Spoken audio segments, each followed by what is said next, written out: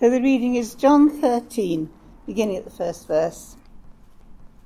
It was just before the Passover festival. Jesus knew that the hour had come for him to leave the world and go to the Father.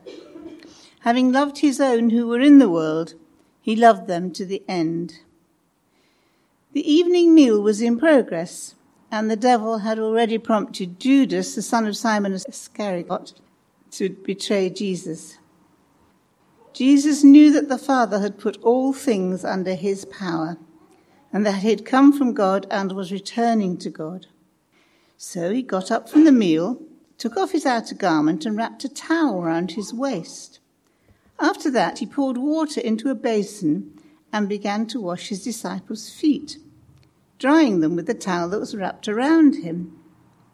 He came to Simon Peter, who said to him, "Lord, you're not going to wash my feet?"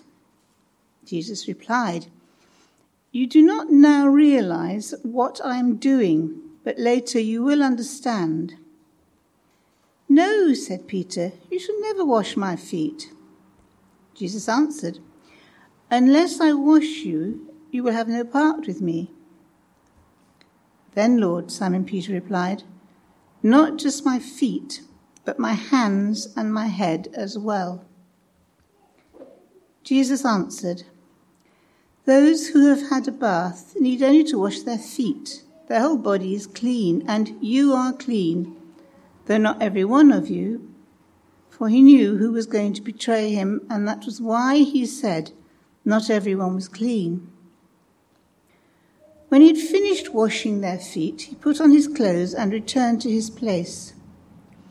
"Do you understand what I have done for you?" he asked them. "You call me teacher and Lord, and rightly so, for that is what I am. Now that I, your Lord and teacher, have washed your feet, you also should wash one another's feet. I have set you an example that you should do as I have done for you. Very truly, I tell you, no servant is greater than his master, nor is a messenger greater than the one who sent him. Now that you know these things, you will be blessed if you do them." Shall we pray? Father, we give you thanks. We give you thanks for Jesus, for his example to us, for all that he taught us. We give you thanks for these words of Scripture, and I pray now you would speak to us by your Spirit through them and through my words. In Jesus' name, amen. We're joining Jesus and the disciples in the upper room hours before Jesus was arrested. It was the end of Jesus' earthly ministry, his last meal with his closest friends, and the end of his 3-year-long discipleship program. This was the moment for his disciples to demonstrate how much they'd learned. Just a few days earlier, we read in Mark 10, Jesus had taught them this: "You know that those who are regarded as rulers over the Gentiles lord it over them, and their high officials exercise authority over them. Not so with you. Instead, whoever wants to become great among you must be your servant, and whoever wants to be first must be slave of all. For even the Son of Man did not come to be served, but to serve, and to give his life as a ransom for many." Now, I don't know how you picture the Last Supper. I don't know if you picture stuff like that. I don't know. It's a sort of sad thing.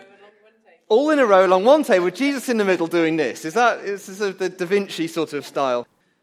One of the things it's quite hard to imagine is the smell. You see, the roads and the paths in first century Jerusalem were extremely dusty, and they were covered in animal droppings and worse.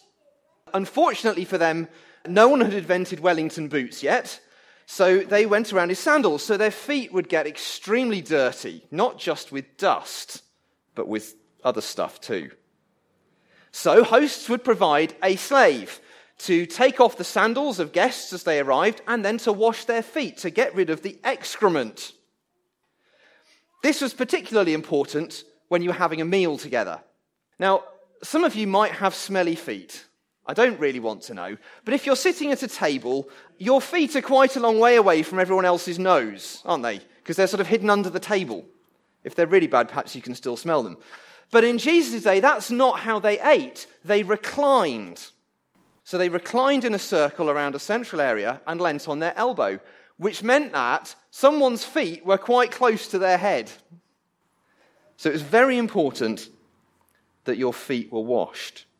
For this meal, no slave was provided, which means all the disciples had filed into that room one by one and taken their places to eat, ignoring the foot washing because that was for slaves.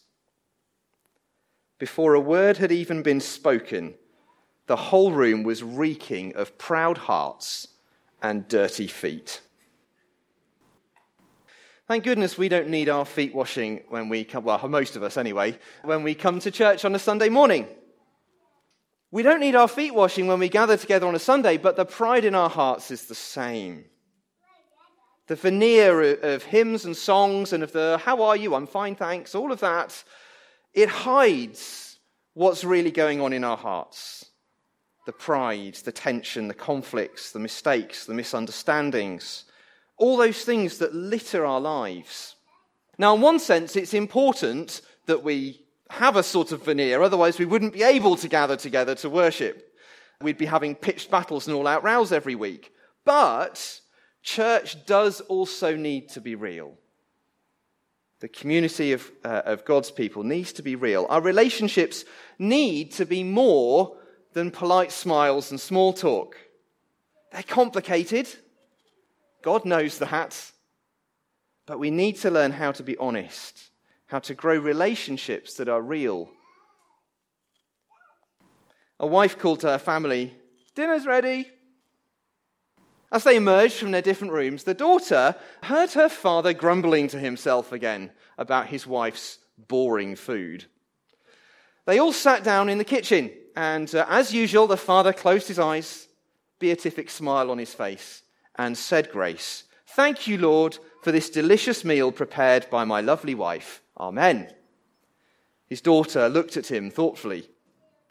During the meal, she asked him, "Daddy, does God hear us when we pray?"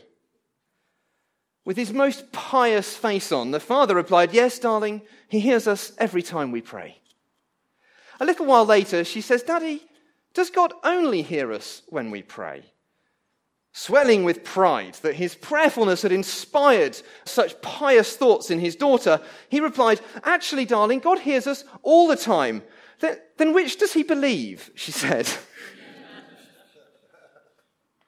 Which does he believe? Healthy churches need healthy relationships, which means being honest with each other. And by that, I don't mean being honest about how annoying you find this or that person. I mean being honest about yourself. Being honest about the things that we find difficult, that we struggle with. Instead of always sharing other people's problems when we pray together. "Oh yeah, we need to pray for my friend." That's great, but you need prayer as well. We need to find places where we can be honest about the pain that we feel, the struggles we have. We need to share how a Bible verse challenges me and not just using the Bible to challenge others. And that means we also need to listen graciously and openly whilst other people share and give of themselves. We need to help each other discern where God is working in our lives and what he might be wanting to do. So these true relationships mean both being honest and being gracious when others are being honest about themselves. Now, the New Testament has a number of verses to help with that, often called the one another verses. Here's a few of them. And they're called that because they all have the phrase one another or each other in them. And it's things that the New Testament tells us that we should do in community. I didn't read out the one another verses during my sermon today, so I'm going to read them out now, especially for the podcast. Romans 12 verse 10, be devoted to one another in love. Hebrews 10:24, spur one another on towards love and good deeds. Ephesians 4:32, be kind and compassionate to one another, forgiving each other just as in Christ God forgave you. Galatians 5:13, serve one another humbly in love. Hebrews 13:3, encourage one another daily. Galatians 6 verse 2, carry each other's burdens. James 5:16, confess your sins to each other and pray for each other so that you may be healed. Colossians 3:13, bear with each other. Ephesians 5:21, submit to one another. And Romans 15 verse 7, accept one another just as Christ accepted you. Wouldn't it be wonderful if we learned to live alongside one another by these verses as they describe? The sort of love, the sort of relationship they teach is a covenant sort of love rather than a cupboard love. It's relying on commitment to one another that goes beyond how we feel about people to our shared identity in Jesus. And above all, they teach us to follow Jesus' example as he washed his disciples' feet. He took the lowest possible position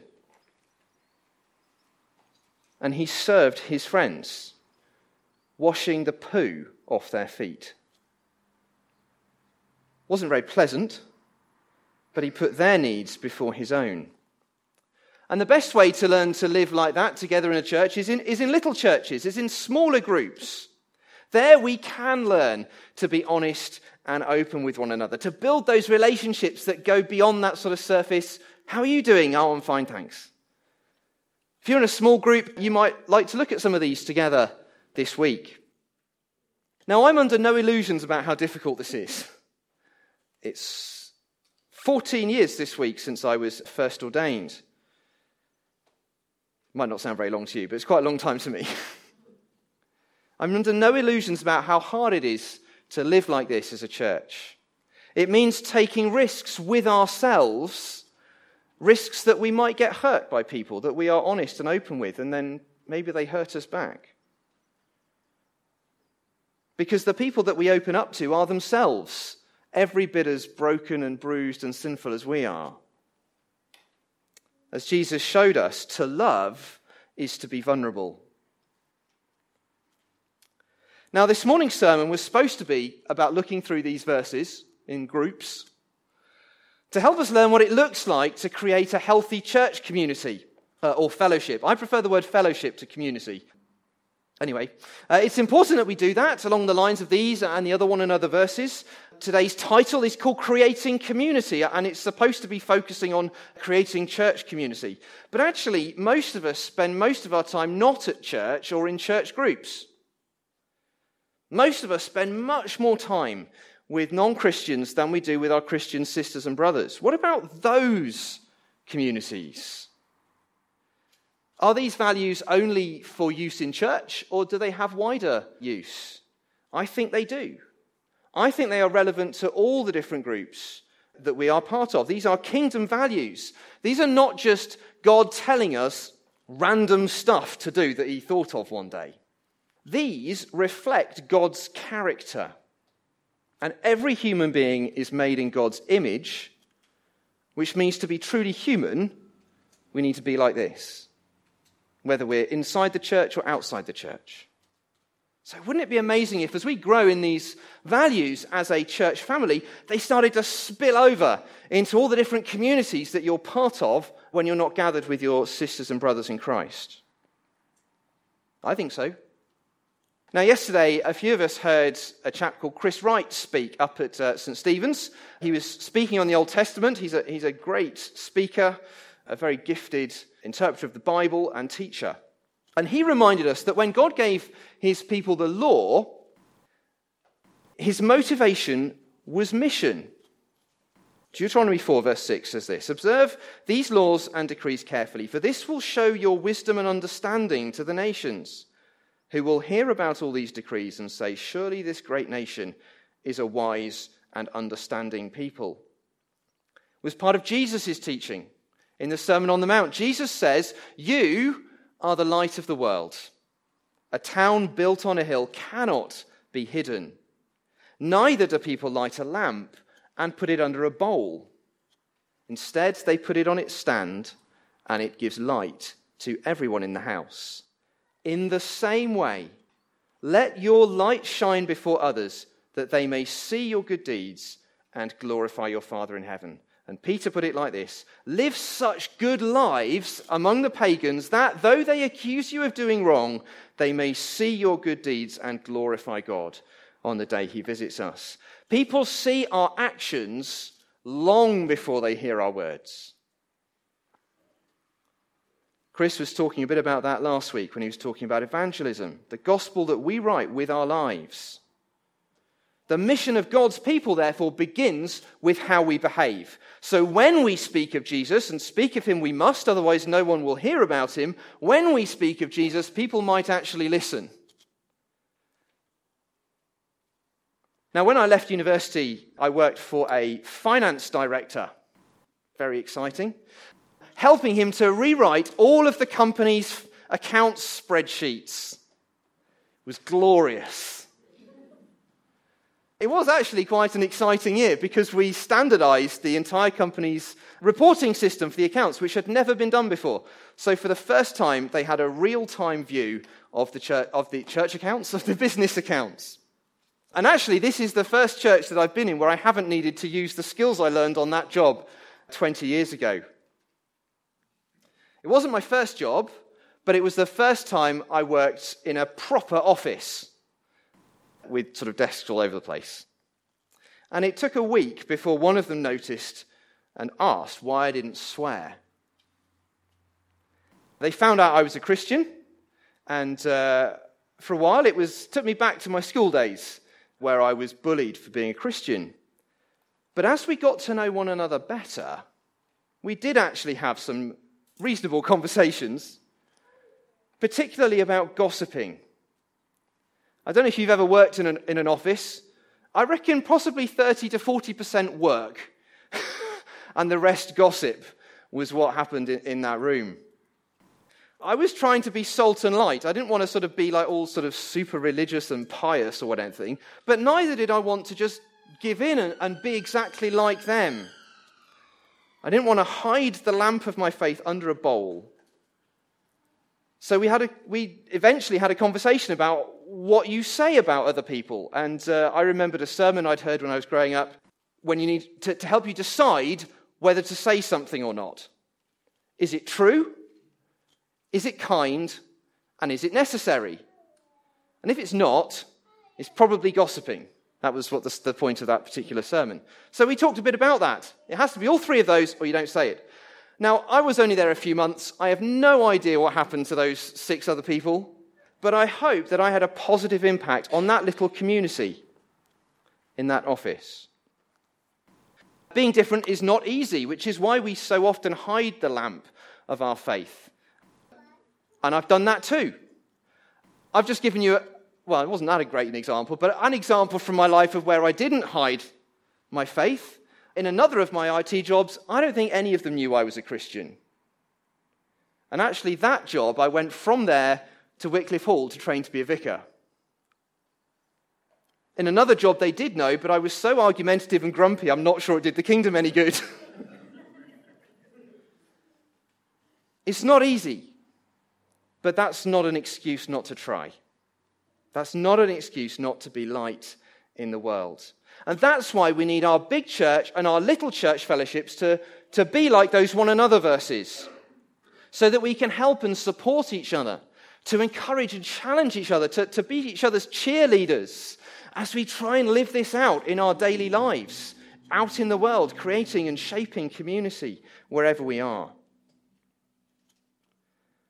So I'd like to pick on, there's 2 sort of common themes in those verses that I think can make a big difference in today's world. The first is kindness. There is a growing polarization in the world at the moment, fueled by politics, by social media, by all sorts of things, where everything is either this or this. It's not healthy and it's not good. And simple kindness is hard to find. Whether it's Brexit or Twitter, everything is adversarial. Everything is a battle. And it spills over into the way we interact with one another in our daily lives. People go from fine to furious in the flick of a finger. I think this is because of the sort of individualism and self-centeredness that's kind of at the heart of our society today, which stops us seeing things from someone else's point of view, which is a really hard thing to do. But we end up simply shouting our opinions at one another in louder and louder voices. Now, I refuse to believe that people want the world to be like that, to be full of people shouting and screaming and anger. But somehow we're trapped in a sort of spiral of rage. Kindness can break that cycle. Simple kindness can make such a difference. So I wonder, in the groups that you are part of that are nothing, well, they are something to do with the church, but they aren't sponsored by the PCC, as to put it in the sort of posh way. The groups that you're in that aren't part of this church or another church, how can you be kind when you disagree with someone? Can you encourage other people to listen? Can you help others to see things from someone else's point of view? Can you learn to see the good in people, even those that you don't like or disagree with yourself? Can you put aside your assumptions and try to understand why others do things that seem so strange or frustrating or wrong to you? Ephesians 4:32 is this: be kind and compassionate to one another. Now, Paul's there's a bit of a pun going on here, which you don't get in English, because the word kind in Greek is Christos. And Christ is Christos. And in the very next sentence, Paul uses the word Christos. To be kind is to be like Jesus. To live a life of love, he says, 2 verses later, just as Christ loved us and gave himself up for us. And that suggests the second value that I'd like us to think about today, which is generosity. Now, I don't simply mean being generous with our money. Many of you are very generous, thank you. But I'm talking about being big-hearted and being open-hearted. Giving ourselves to serve and support others, not outsourcing it to someone else. And this, I think, is particularly important right now, given the current variants. Who knows what's coming, but we sort of feel like we're emerging from the pandemic, I hope and pray. I feel like we've probably emerged from lockdowns at least. But those lockdowns, they isolated us from one another. Deliberately, that was the whole point, wasn't it? It was to stop us seeing other people, to slow down the spread of the virus so that we didn't all end up in hospital.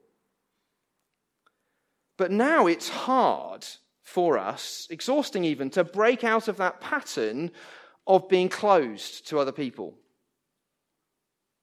To the point where I still find it odd to shake someone's hand. Isn't that really sad? Just that simple act of shared humanity is hard now. Add to that the weariness, the loss of not being able to see friends and family. Maybe people in your life actually died during lockdowns and you weren't able to see them. The grief of all that we've lost in those 2.5 years. Sometimes it feels like all we can do is simply keep going, and maybe not even that. Let alone think about serving others and being generous with ourselves. I wonder how Jesus managed to wash the mud and excrement off his disciples' feet that night. If it were me, I'd have been exhausted. Jesus knew what was coming, so I would have been terrified. I'd have been really frustrated and cross that they hadn't learned this lesson. 3 years he'd been teaching those 12 men, and they still didn't get it. And even after he started, they all stayed lying down. Not one of them got up to help. Thankfully, I'm not Jesus.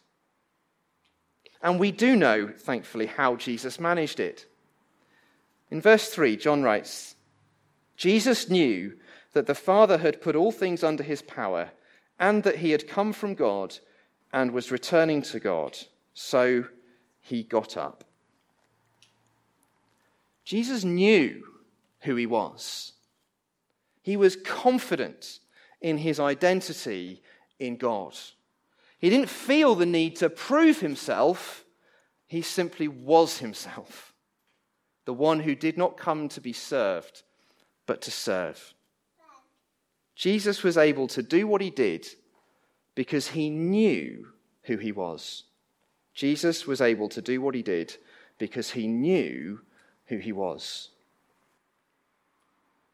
If you feel weary and worn out, spent, shattered, perhaps these words from Jeremiah might encourage you. So Jeremiah 17. I love Jeremiah 17. Blessed is the one who trusts in the Lord, whose confidence is in him. They will be like a tree planted by the water that sends out its roots by the stream. It does not fear when heat comes. Its leaves are always green. It has no worries in a year of drought and never fails to bear fruit. That life and refreshment that we long for is there. Like the tree beside the river, we need to send out our roots to bring up that water, that living water that is found only in Jesus.